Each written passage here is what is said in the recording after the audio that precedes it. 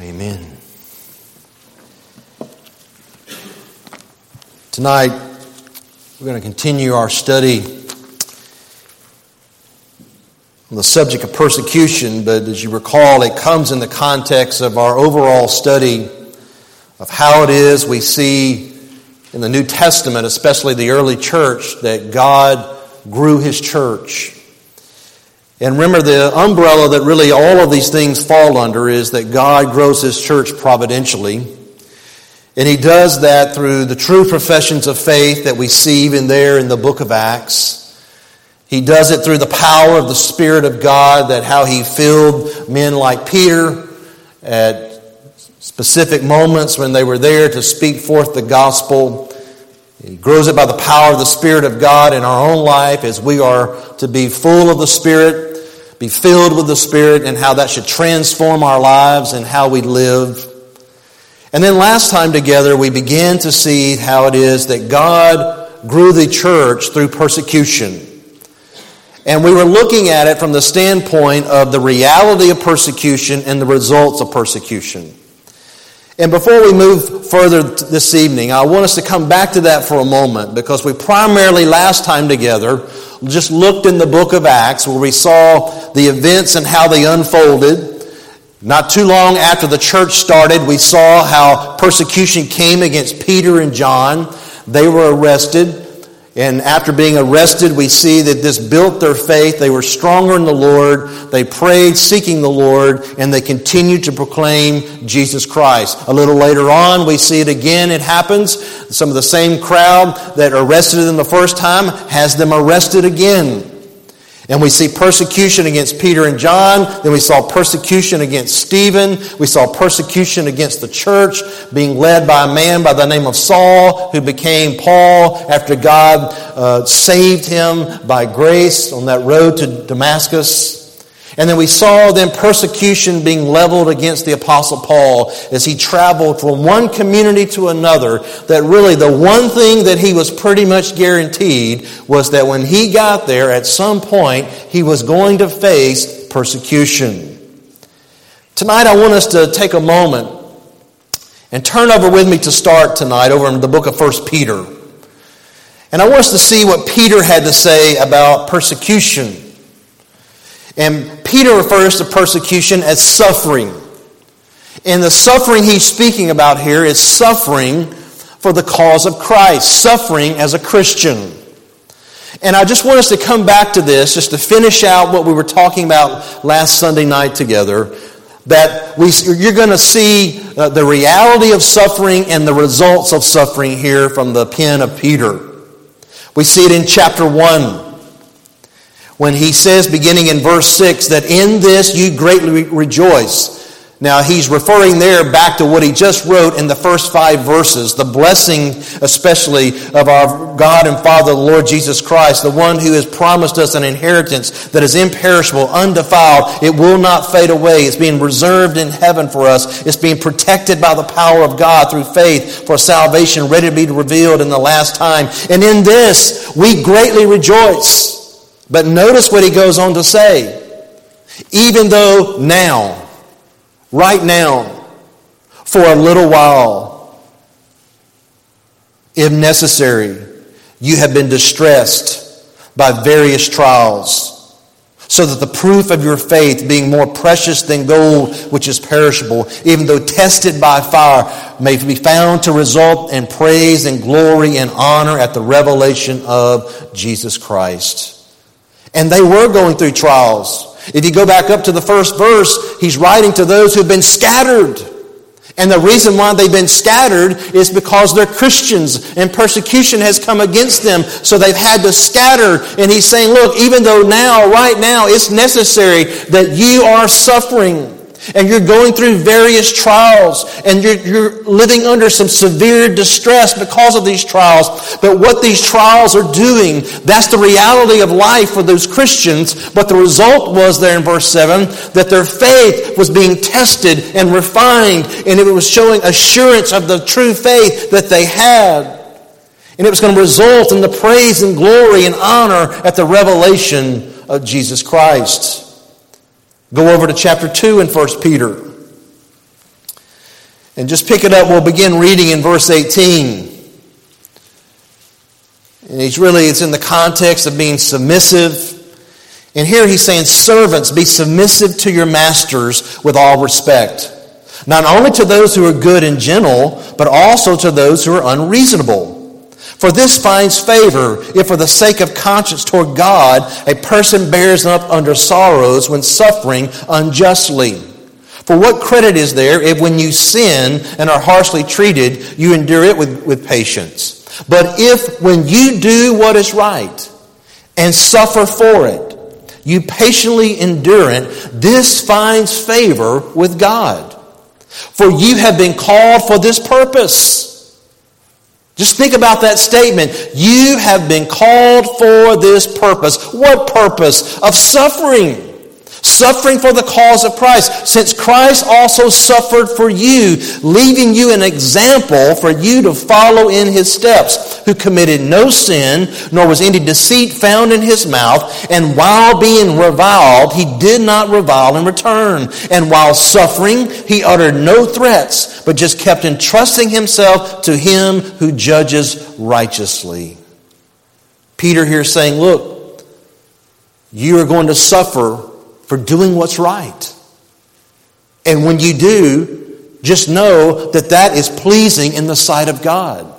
And also know that you were called for this purpose. You're just basically following in the footsteps of your Savior. Your Savior suffered in the same way.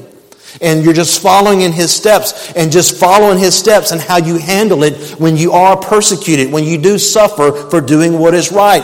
Jesus was reviled, and guess what? He never reviled back in return. He had uttered threats against him, and yet he just kept entrusting himself to him who judges righteously.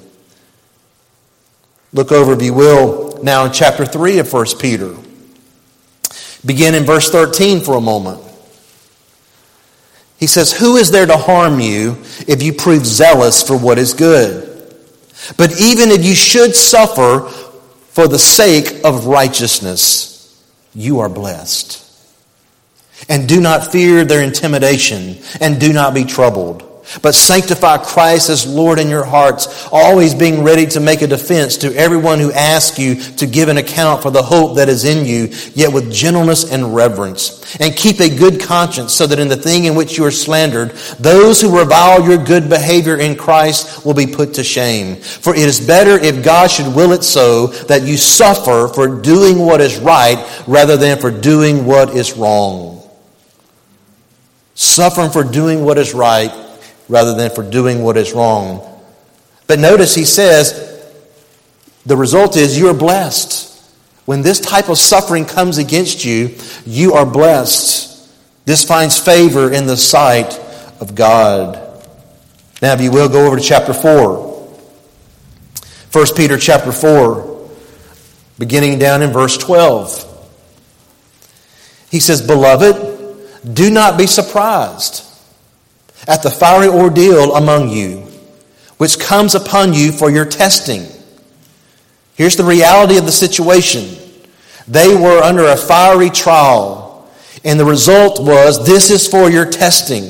So don't be surprised, he's saying there in verse 12, as though some strange thing were happening to you. But to the degree that you share the sufferings of Christ, the result should be just keep on rejoicing, so that also at the revelation of his glory you may rejoice with exultation. If you are reviled for the name of Christ, you are blessed. There's that phrase again. If you are suffering for the sake of righteousness, he said over in chapter 3, you're blessed. Here he says, if you are reviled for the name of Christ, you are blessed, because the Spirit of glory and of God rests on you. Make sure that none of you suffers as a murderer or a thief or an evildoer or a troublesome meddler. But if anyone suffers as a Christian, he is not to be ashamed, but is to glorify God in this name. For it is time for judgment to begin with the household of God. And if it begins with us first, what will be the outcome for those who do not obey the gospel of God? And if, he gives a quote, and if it is with difficulty that the righteous is saved, what will become of the godless man and the sinner? Therefore, those who also who suffer according to the will of God shall entrust their souls to a faithful Creator in doing what is right. Clearly, Peter understood, especially for this crowd that he was writing to, that I said back in chapter 1, verse 1, that were scattered throughout those different regions that were listed there in verse 1. He knows they are under fiery trials and tribulation, various testing and difficulties and distress had come upon them. And he's just saying, look, when you're being reviled, when you're being persecuted, when you're suffering for the name of Christ, for the cause of Christ, for the sake of righteousness, count yourself as blessed and rejoice in the Lord and trust in the Lord. Just keep trusting Him. But make sure, he says, that if you are suffering and you are being treated unjustly, you make sure it's for the name of Christ, not for sinful actions and sinful responses that we may have. So we see here, even from the pen of Peter, the reality of suffering, the reality of persecution in the life of a believer. But we also see the results. It ends in praise and glory for God. It refines our faith. It strengthens our faith. It reassures us of the proof of our faith, that we have genuine faith. Because obviously those who do not have genuine faith will not persevere. Doesn't mean that sometimes a believer can fall on their face, and when they're facing some difficult times and persecution, they may even for a brief moment deny Christ. We have the perfect example of that in the man who wrote this letter inspired by the Spirit of God, Peter. Peter denied Jesus 3 times when he was asked to identify with Jesus. And he didn't just deny Him. He was just angered about this. And he was even cursing about this, trying to deny his identity with Christ. But Peter was broken over his sin, over his denial, and Christ sustained him, sustained his faith, and Peter became this bold man for Christ that would stand up on the day of Pentecost and preach the gospel, that would stand before religious leaders there in Acts chapter 4 whenever they were threatening him and saying, we must obey God rather than you, man. And this was what God had done in the heart and life of Peter. And He will do it in your heart and life as well when you have a commitment in your heart to obey God and to be willing to suffer for the sake of Christ. Now tonight, I want us to shift gears a little bit now. And I want us to understand what is the root of this persecution. Why is it that we're saying persecution for us as believers is really to be expected? It is to be a reality. Well, it actually goes back to the first book in the Bible. Go back to Genesis chapter 3 with me for a moment. Go back to Genesis chapter 3. In Genesis chapter 3, I'm sure are all familiar. This is the chapter where man falls. He disobeys the Lord. And the Lord comes on the scene, and He's speaking there to the serpent, and He says in verse 15, I will put enmity between you and the woman, and between your seed and her seed. And what that right there is telling us, beloved, that even here, since the fall of man, and Satan was the one that was behind that tempting man, God has said there is going to be strife, there is going to be enmity between those who are the true people of God and those who aren't. There is enmity that is there. As we talked about before, again, go back and just think through sometimes the implications of some of the things we read in Scripture when Paul says over in the book of Romans that the unbeliever has a natural mind, and that mind is just set on the things of the earth, the things of the world, and it is hostile towards God. The believer has a mind that has been renewed. The believer has a mind that has been regenerated. The believer has a mind that is set on the things of God, that is set on the things of heaven, that has set on the things of the Spirit. Those two things are against each other. You look over in the book of Galatians, and what do you see? The spirit and the flesh are at war with each other in that sense. Okay, so there is a war that is going on. So it should not be surprising, even as Peter says, think back to what Peter wrote there in 1 Peter 4. Don't be surprised at the fiery ordeal that you're facing. Don't be surprised at that. Because at the root of it is found here.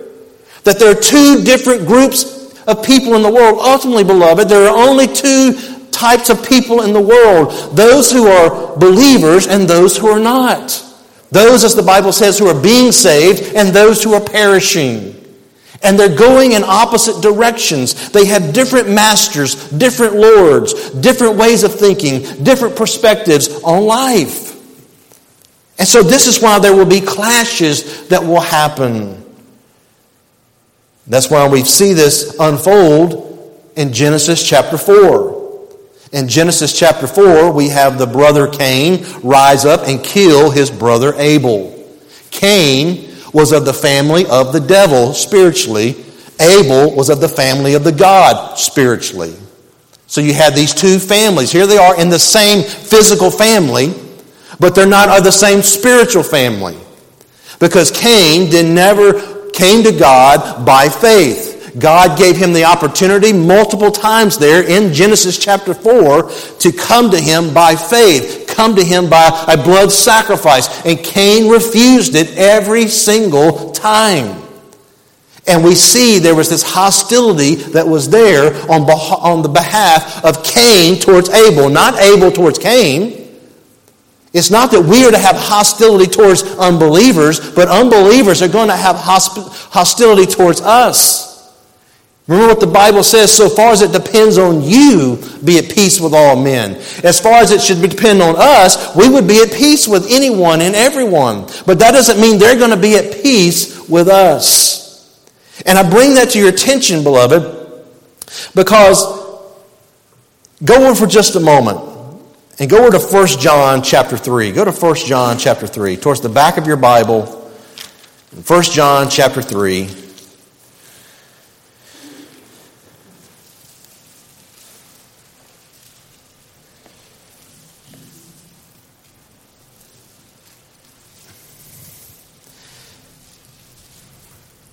And notice John here writing, verse 10, he says, by this the children of God and the children of the devil. See, there's two different families here represented in this verse. There's the children of God and there's the children of the devil. And by the children of the devil, there, beloved, he's not saying these were people who were going out and worshiping in the church of Satan.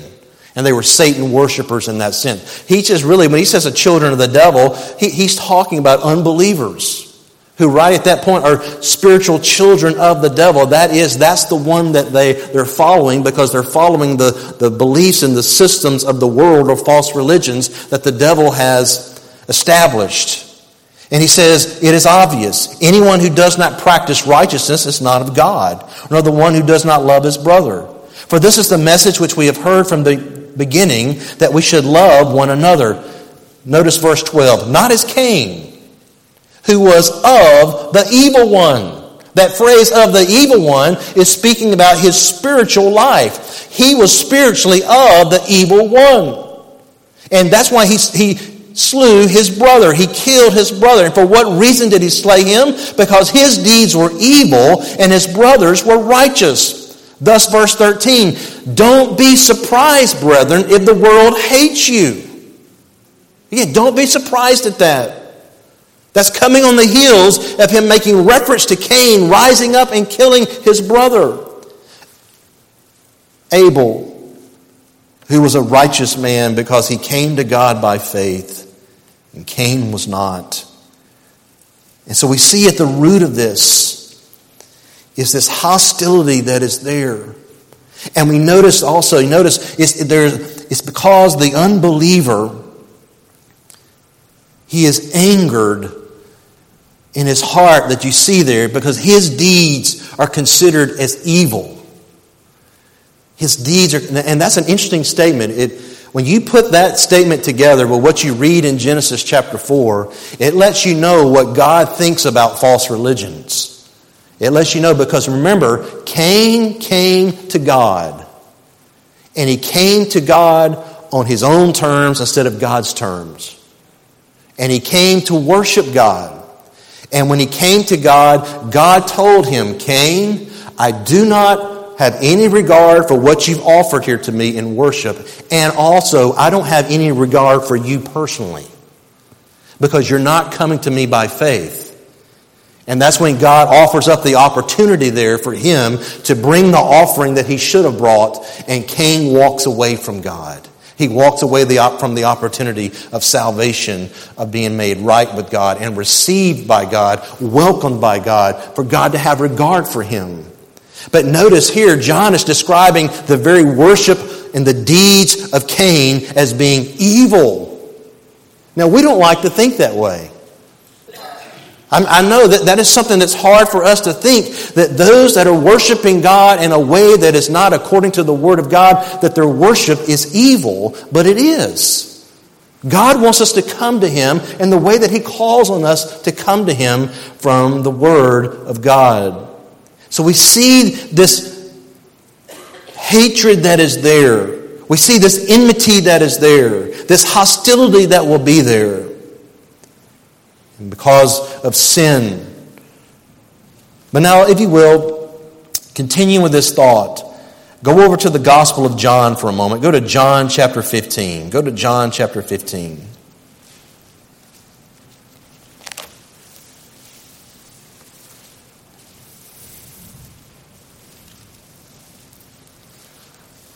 John chapter 15, and let's pick it up in verse 18. Jesus here is speaking to his disciples. And he says, if the world hates you, you know that it has hated me before it hated you. If you were of the world would love its own. But because you're not of the world, but I chose you out of the world, because of this, the world hates you. Remember the word that I said to you, a slave is not greater than his master.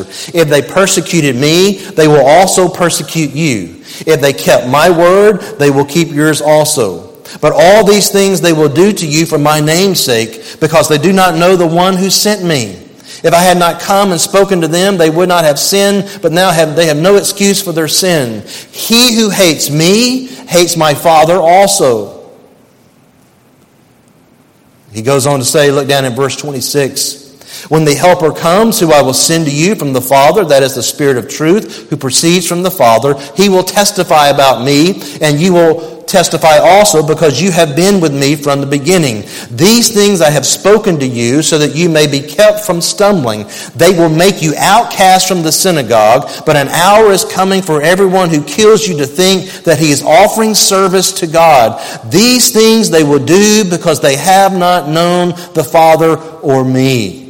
But these things I have spoken to you, so that when the hour comes, you will remember that I told you of them. These things I did not say to you at the beginning, because I was with you. He's about to leave. And he knows that when he leaves, now their hostility and their persecution is going to turn from Jesus to them. And the reason, go back and read through that and think through that carefully, what Jesus is saying. He says that if they hated me, they're going to hate you. And the reason why they're going to hate you is because I chose you out of the world. That is, I saved you and I called you to myself. You came to me by faith and you put your faith in me. And when you did that, you were separated in that sense spiritually from the world. You see, that's the good news. The wonderful news is that a person could be a child of the devil spiritually, but they can be rescued by God. God in His sovereignty and in His authority, if someone comes calling to God, comes to God through Jesus Christ as their Savior and Lord, God rescues them, He saves them, He delivers them out of the hand of the devil, and He says when He has them in His hand, the devil or no one else can ever take them out of His hand. No one ever goes from being a child of the devil to the child of God, back to a child of the devil. When someone is truly born again and saved and truly puts their faith in Christ, they go from being a child of the devil to a child of God, and they stay that way permanently. They never lose that. But Jesus is saying, look, when it comes down to it, is they're going to hate you because they hated me. They really had a hatred for Jesus. And Jesus even goes on to say, if they have a hatred for me, that means they also have a hatred for the Father. You see, these Jews of this day would have said, we love the Father. We love God. And Jesus is saying, no, they don't. Because if they don't love me, they don't love the Father. And if they hate me, they hate Him. And Jesus is getting down to the heart of it.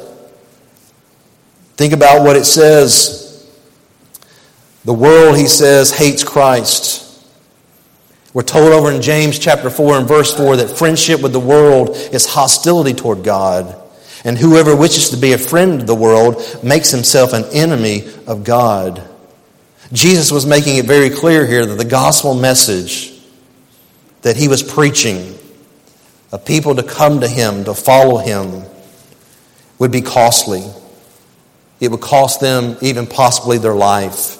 This is why he would say such things to them, that for them to be a disciple of his, that they had to love him more than they loved anyone else or anything else in this world, including their family, including their own possessions, including their own life.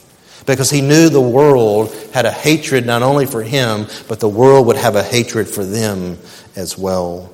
They needed to understand what they were signing up for.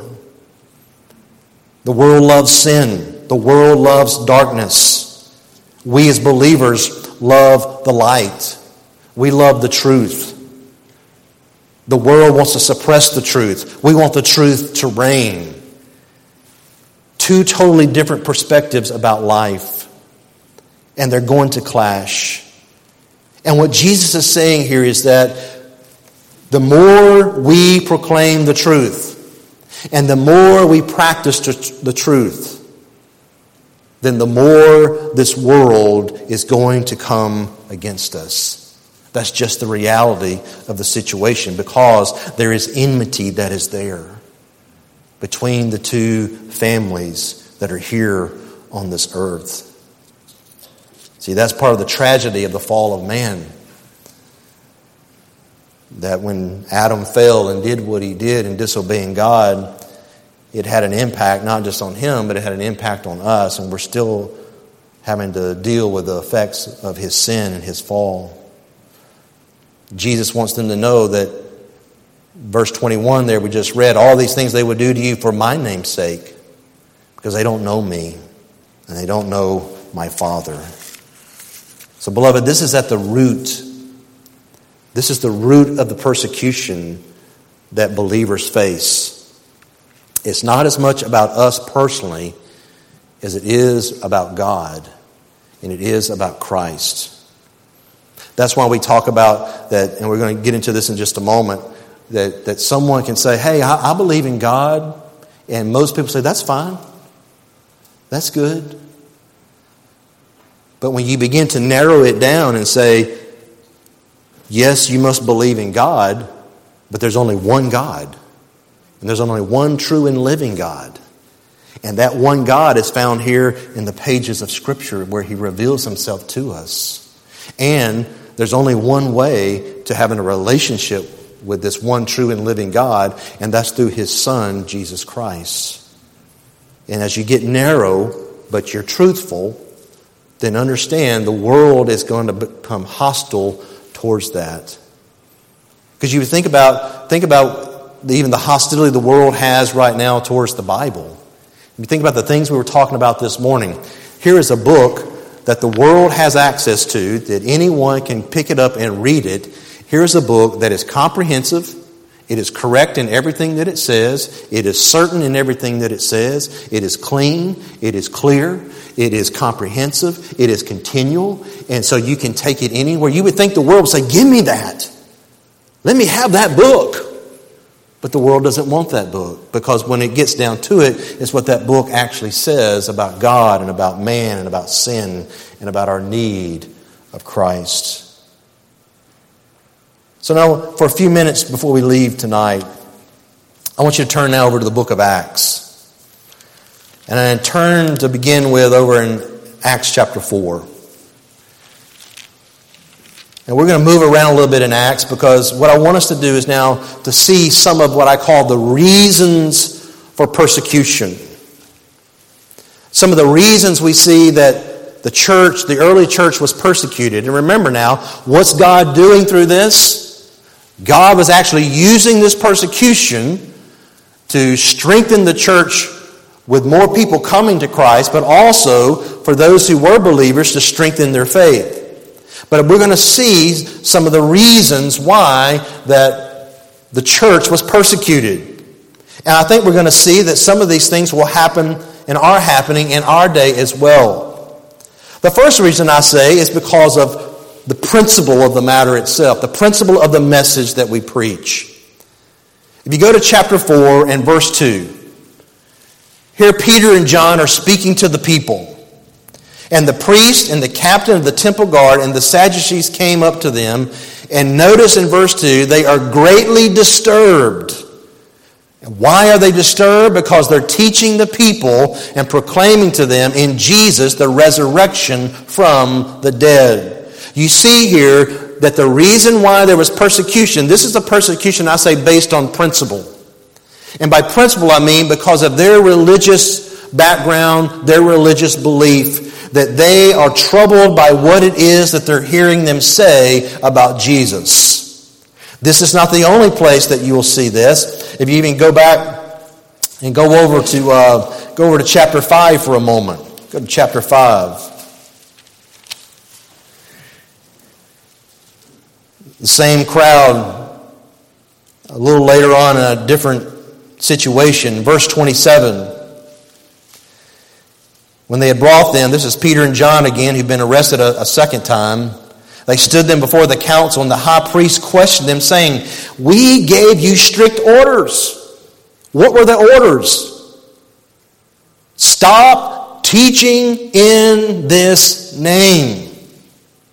You see, remember, they were greatly disturbed because they're going around teaching in the name of Jesus and teaching the resurrection from the dead. And he's saying, we gave you strict orders to not to continue to teach in this name. Yet you have filled Jerusalem with your teaching and tend to bring this man's blood upon us. You see, they hate the message. They hate the gospel. They hate what they're teaching. This is why I say it's an issue of principle for them. And this is what Paul even says. If you remember what Paul had to say, you don't need to turn there, but over in Acts chapter 26, he first makes reference to his life before he was saved and how he was advancing as a Pharisee in Judaism and the things that he was doing. And he felt that it was even necessary that he needed to be hostile to the name of Jesus. He thought because of principle, his hatred for the message, that he needed to persecute the church. And this is what the Jews did against Paul over in Acts chapter 21. They persecuted him on principle. But a second reason why the church faces persecution is for what I call because of passion or power. It's about jealousy. Look over in chapter 5 for a moment. Go back to Acts chapter 5 and look with me in verse 17. In Acts chapter 5 and verse 17, we're told that the high priest rose up along with all his associates, that is the sect of the Sadducees. And notice this phrase, they were filled with jealousy. They're filled with jealousy. And they lay hands on the apostles and put them in public jail. Now keep that phrase in mind, being filled with jealousy. And turn over now with me over to Acts chapter 13. Turn with me to Acts chapter 13. And here it is, Paul and Barnabas are out preaching the gospel. And in verse 44, the next Sabbath, they've already spoken. And they come back the next Sabbath, nearly the whole city assembled to hear the word of the Lord. But when the Jews saw the crowds, they were filled with jealousy. So they began contradicting the things spoken by Paul and were blaspheming. There it is again. Different crowd, same jealousy. Filled with jealousy with what was happening. Turn, if you will, over to Acts chapter 17 for just a moment. Here Paul is in Thessalonica.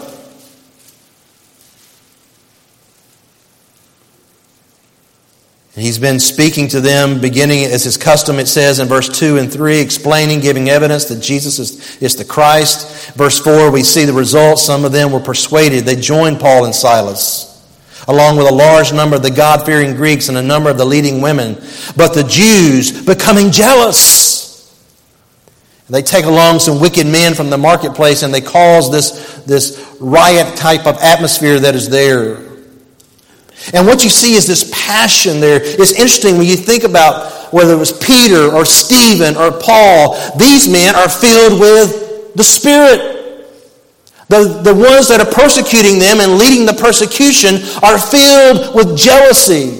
And we know from the book of James, over in James chapter 3 and verse 16, that jealousy, selfish ambition, where those things exist, there is disorder, there is every evil thing, and that this type of wisdom is not from God, but it's earthly, it's natural, and it even goes on to describe it as demonic. It is demonic. They're being filled with jealousy.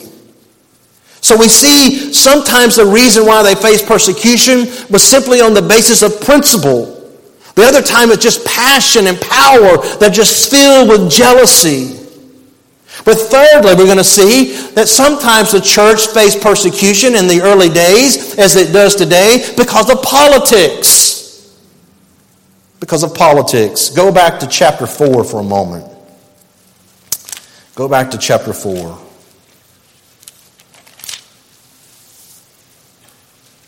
And on this occasion, Peter and John didn't face as harsh a persecution as they wanted to dish out to them because of politics, because of the people.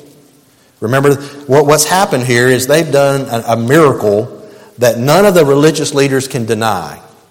They knew this man, they knew him, and they knew what Peter and John had done for him. That he's able to walk. They knew this was a miracle. It was supernatural. They couldn't deny it. And they even admit that. But it says there, in verse 21, when they had threatened them further, they let them go, finding no basis on which to punish them on account of the people. Because they were all glorifying God for what had happened. For the man was more than 40 years old, whom this miracle of healing had been performed. You see, they wanted to do more to him right then and there. They would have rather at that moment gone ahead and saying, let's cut this off right now. Let's put these two men to death. But they wouldn't do it because the people were magnifying and glorifying God. And if they would have killed Peter and John at that moment, it would have brought a riot against them. So this was a political decision why they didn't persecute them further. But we're going to see political decisions made later on for the sake of persecution. Go over to Acts chapter 12 for just a moment. In Acts chapter 12, we find this with Herod the king. In verse 1, that he laid hands on some of them who belonged to the church in order to mistreat them. And he had James, the brother of John, put to death with a sword. And when he saw that it pleased the Jews, he proceeded to arrest Peter also.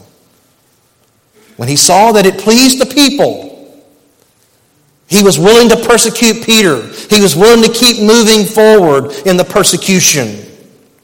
You see the same type of attitude with Felix. Go over to Acts 24 for just a moment. In Acts 24, Paul was in jail. And Felix arrives in verse 24 with his wife, who is of Jewish descent, sends for Paul. They hear him speak about faith in Christ. And he's discussing with them about righteousness and self-control and the judgment to come. And it frightens Felix. And he sends him away. But notice, We'll look down at verse 27. It says, "But after 2 years had passed, Felix was succeeded by Porcius Festus. And wishing to do the Jews a favor, Felix left Paul in prison." You notice this is another political favor. He doesn't have a fear of the people. He knows the people are behind this persecution. The people are behind Paul being left in prison. So he's willing to do it. So we see it with Felix. We see it with Herod. And beloved, this is an important thing to remember. This is the same thing they did with Jesus. There was times when the leaders wanted to go ahead and get Jesus and take him off the scene, but they wouldn't because of the people. And the reason why I'm bringing this to your attention is because in this nation, we have lived under the privilege of political favor. That is because the majority of the people in our nation were favorable towards Christianity. So politicians would not act or do things that would go too hard against Christianity and against Christians. But I'm sure we're all aware those days are just about, if not already, over. Where now politicians are way more willing to come against Christians and come against Christianity. They're way more willing to pass laws and to do things that make it more difficult on us as believers because they know they have the people, at least the majority of the people, sadly, on their side. And so the more our society and our nation drifts away from God and drifts more towards worldliness, beloved, it's going to become more difficult for us. Because, see, we've had the privilege of living in this nation that was founded and started with religious freedoms that most nations in the world have never enjoyed, never really experienced. They've always lived under that hostility that is there because the majority of the people weren't favorable towards Christ and towards Christianity. So understand, that's why I would say, along with what John said and what Peter says, don't be surprised. Don't be surprised.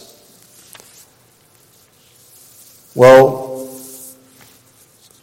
let me give you one other reason. And that is because of profit. Christians in the church face persecution because of profit. We actually see this with Felix. If you're looking back in chapter 24 of Acts, he would send Paul away because he got frightened when Paul was speaking about the judgment to come. And he'd send him away and say, "I'll find time and I will summon you and listen to you again." And he would do that. But it also says in verse 26 of Acts 24 that he was hoping that money would be given to him by Paul. He was hoping that would happen. But clearly Paul was never going to do that. If you remember back in Acts chapter 16 that we've studied where the church at Philippi came into existence, remember why was it the church faced persecution? Why was it Paul was facing persecution? Because of the slave girl there that was bringing profit to those that were there in that community. And when Paul cast out that spirit that was inside of her, it cost them money. It hit their pocketbook. Their profitability went down immediately, and they were outraged at that. And because they brought persecution against the church. You can look over in Acts chapter 19. You see the same thing there. When they're in Ephesus. Look just for a moment. Look in verse 23 of Acts chapter 19. Where it says, "About that time there occurred no small disturbance concerning the way. For a man named Demetrius, a silversmith, who made silver shrines of Artemis, was bringing no little business to the craftsmen. And these he gathered together with the workmen of similar trades and said, 'Men,'" basically you have a union meeting happening here. "Men, you know that our prosperity depends upon this business. And you see and hear that not only in Ephesus, but in almost all of Asia, this Paul has persuaded and turned away a considerable number of people, saying that gods made with hands are no gods at all. Not only is there danger that this trade of ours fall into disrepute, but also the temple of the great goddess Artemis be regarded as worthless, and that she whom all the Asia and all the world worship will even be dethroned from her magnificence. Notice what they are concerned about their living. And the gospel's coming in, and the gospel is changing lives. And whenever there are industries that are built on sin, and the gospel comes in and begins to change people's lives, so it changes their behavior, and it changes where they spend money, and it changes what they do, those who have built their life and their commerce on sin are going to react against that. They're going to come against it. And this is what was going on here. So what you see, beloved, when you look through the book of Acts, you see that persecution came to them because of principle, because of passion and power, because of profits, and because of politics. And this is happening even in our day as well. So how should we respond? We'll come back next Sunday and we'll look at it. We'll see how it is. How are we supposed to respond to this? And I pray that you'll be here to hear this because, as I say, the persecution's already here somewhat and it's coming. It's coming more. I mean, beloved, it's going to get to the point where to be involved in some businesses that are noble businesses, that it's going to be almost impossible to be in those businesses because of the laws that are being passed in our nation that are going to go against that. We've already seen that. We speak about those who are involved in photography or bakeries and some of the things that have happened already there. It's become more and more difficult for us as Christians. But we're going to have to be ready for that and see how we should respond. I want to ask you to bow your head in prayer for a moment.